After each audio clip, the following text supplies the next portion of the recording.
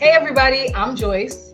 And I'm Doyin Sola. And you're listening to The Confidante, a podcast where we discuss the news you need to know at the intersection of business, tech, and culture.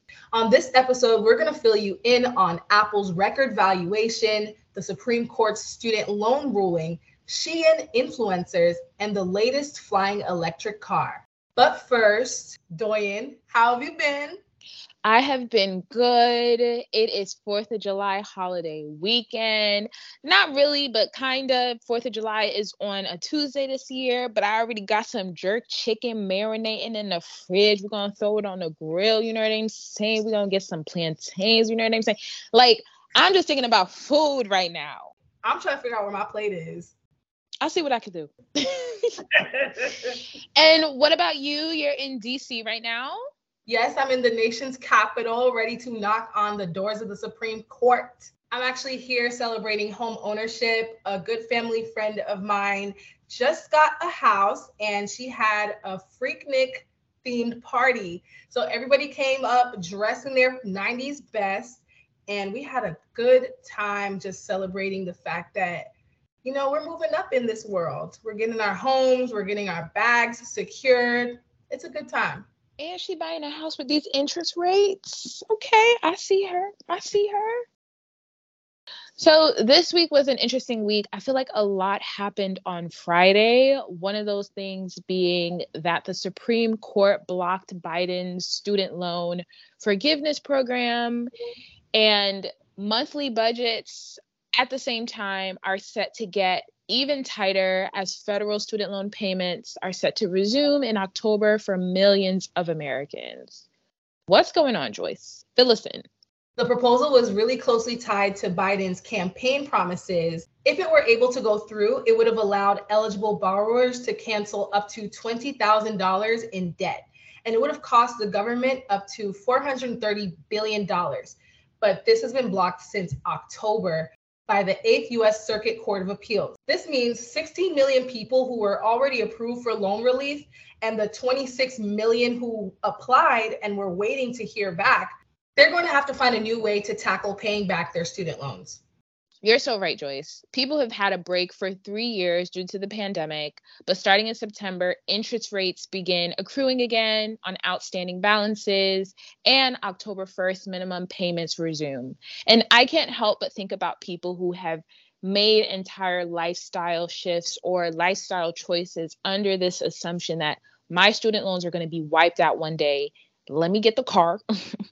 Let me get that apartment with the balcony. You know, just making these decisions thinking like, I'm not going to have to pay these loans again. And now they have to adjust. They have to rethink about their budgets. But then this will have a real impact on businesses and companies that have been benefiting from people's spending, right? So now the excess money in people's budgets have to be taken away from splurging on eating out or traveling and going back to tackling this debt. So I feel like we're going to really see a ripple effect here. Right, but there are some solutions that the Department of Education has announced immediately after the Supreme Court ruling came down.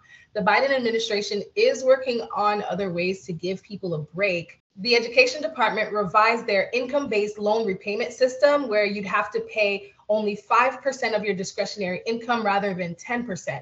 They also said that loan forgiveness would be offered to borrowers with a balance of $12,000 or less after 10 years of payment instead of 20 years. So there has been some change that people will get some relief. It might not be as significant as getting your loans totally wiped out, but it looks much better than it was before any of this came down.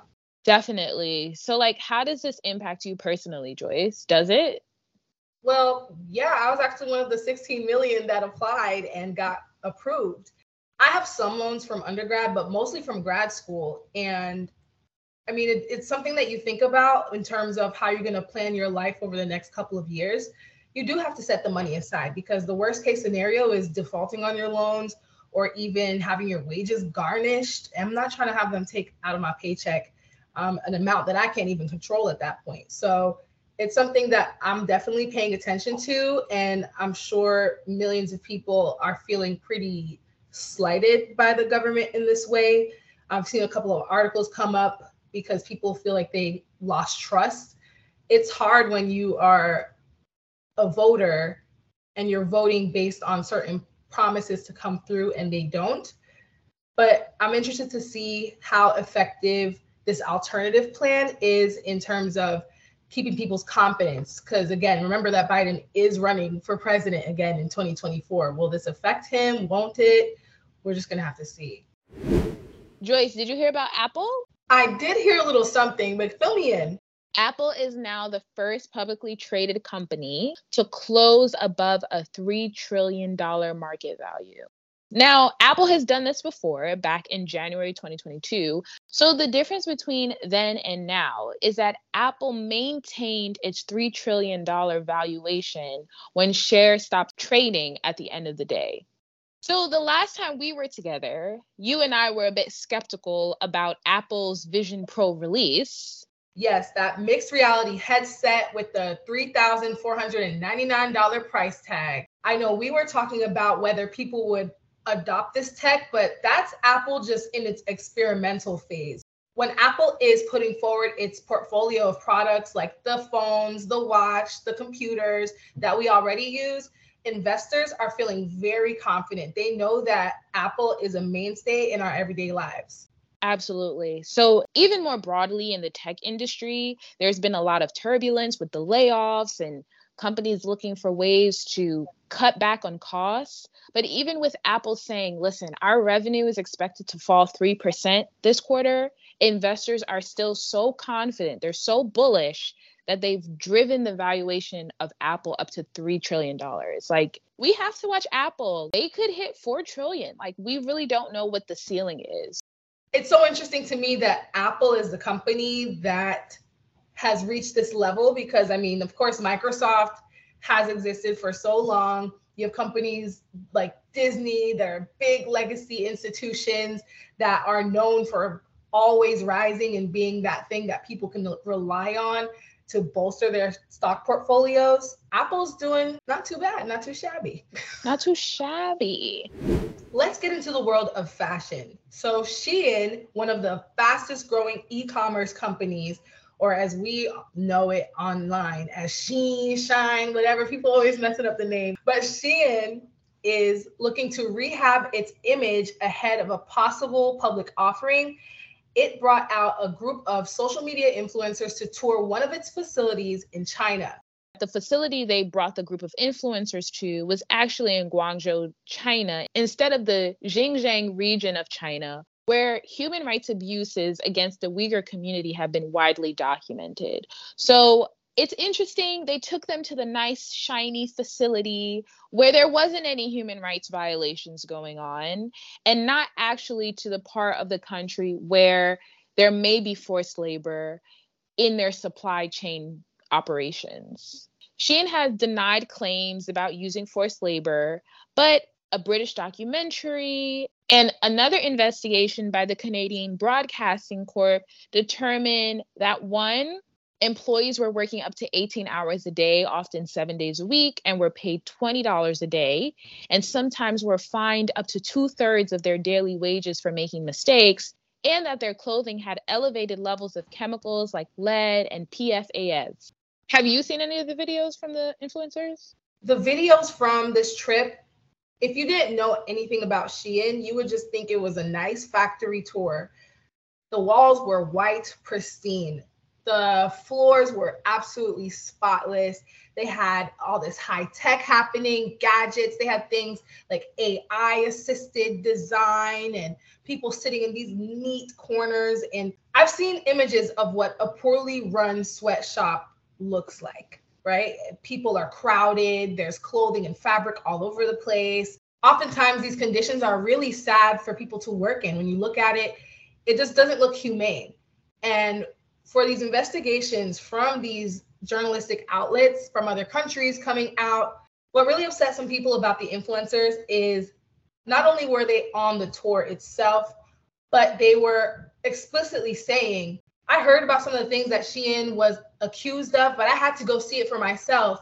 And I'm here to tell you that none of it's true, or I'm here to tell you that these people care about the consumer. It's hard to believe when SheIn's output compared to other fast fashion companies like Gap, Zara, H&M is so much larger. There was an article from Wired quoting a professor of the global textile and apparel industry, right? And it said that Gap listed about 12,000 different items on its website over the course of a year. H&M had 25,000, Zara had 35,000, but SheIn in that 12-month period had 1.3 million items. SheIn advertises to a wide breadth of customers. And there's no way that those influencers had the opportunity to visit each one of its facilities. Of course, they want the company to look good and they want the reach that the influencers have. So, of course, they're going to bring them to the best possible facility to do so. Given the pushback that the influencers received from not only going on the trip, but then aiding in this sort of publicity stunt, just kind of shows the responsibility that influencers do have. If you're going to put your name and your face and be associated with a company, I think you can't sort of just take what they tell you face value and just say, yeah, like make a video about how great our facilities are, which it's my guess that that was probably the directions that they were given. And they kind of just went along with it.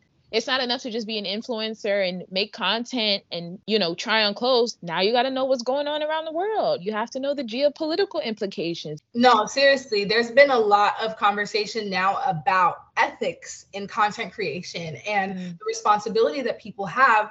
Now, granted, SheIn is not the only company considered a fast fashion company. The congressional report was about fast fashion as a whole.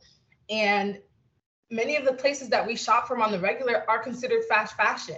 And so it's really a whole industry-wide problem. I think that this incident has put SheIn in the spotlight, but fashion as a whole needs to address its issues with labor, its issues with pollution and overproducing, because these are things that have a true global impact. SheIn and this set of influencers is the focus for today, but next week, next month, next year, it'll be another company and we'll be having the same discussion about how companies should be treating their workers and how people should go about the partnerships that they promote online.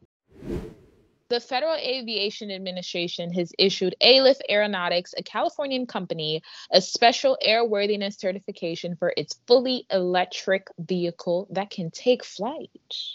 Taking flight into the future. The company said it is now taking pre-orders and the vehicle is expected to cost around $300,000. So this is a car for the ballers. This is a car for the money makers, the movers and shakers. Wait, how much does an average car cost though? The average car in the US costs about $48,000. Let's look at some luxury cars. Yeah, let's see, because I'm trying to get a sense. Is this in the luxury space? The average price of a Ferrari is $200,000 to $400,000. Okay, yeah, so you're right. This car is being targeted towards the ballers. The luxury consumer base, for sure. Now that Aliff has this stamp of approval from the FAA, they're now clear to road and air test the car. It is still under its experimental phase, so anything goes. But some of the features that the Model A car has, it's fully electric, it's a low-speed vehicle that seats up to 2 people, and it can drive up to 200 miles on public roads, fits in a regular lane, and can go inside of your garage. But the feature that has everyone talking is that it can launch vertically into the air, and it has a flying range of 110 miles.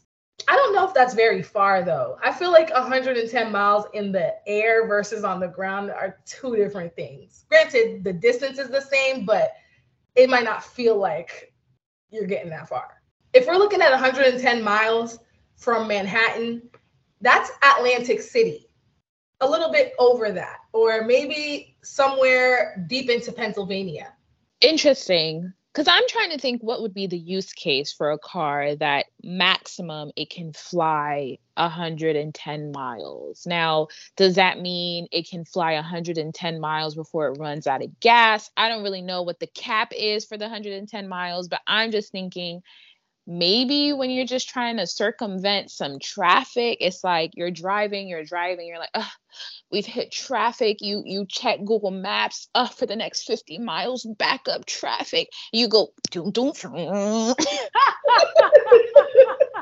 The company actually says that this is good for avoiding traffic. And also, you can fly in any direction. So forward, backward, side to side. It's not set up like a regular car either. You sit inside of this little hub. It rotates like a gimbal, and you have a 180-degree view for a safe and enjoyable flight. But I feel like something like that would make me dizzy. Who's flying this thing? Do I need to get a special pilot's license, or would I be considered a pilot? How do you train to be able to operate this kind of vehicle? That's my question exactly. Like, am I going to have to get a road/air license? What is the training for this going to be like? This isn't the first aircraft of its kind that the FAA has issued a special airworthiness certificate. And in other countries, there are different aircrafts that are in different stages of development. So is it going to be uniform across countries, across vehicles, that if I know how to operate this, car/plane, I can operate that one? I feel like it's going to be how in the US you drive on the right side, but then you go to the UK and everybody's driving on the left. I agree with you, but I can tell that we just really as a society want to get to a point where flying cars are commonplace. I feel like that's the one thing that engineering is like, we got to do this. We got to do it. That lust for that space age type of lifestyle has been ongoing forever.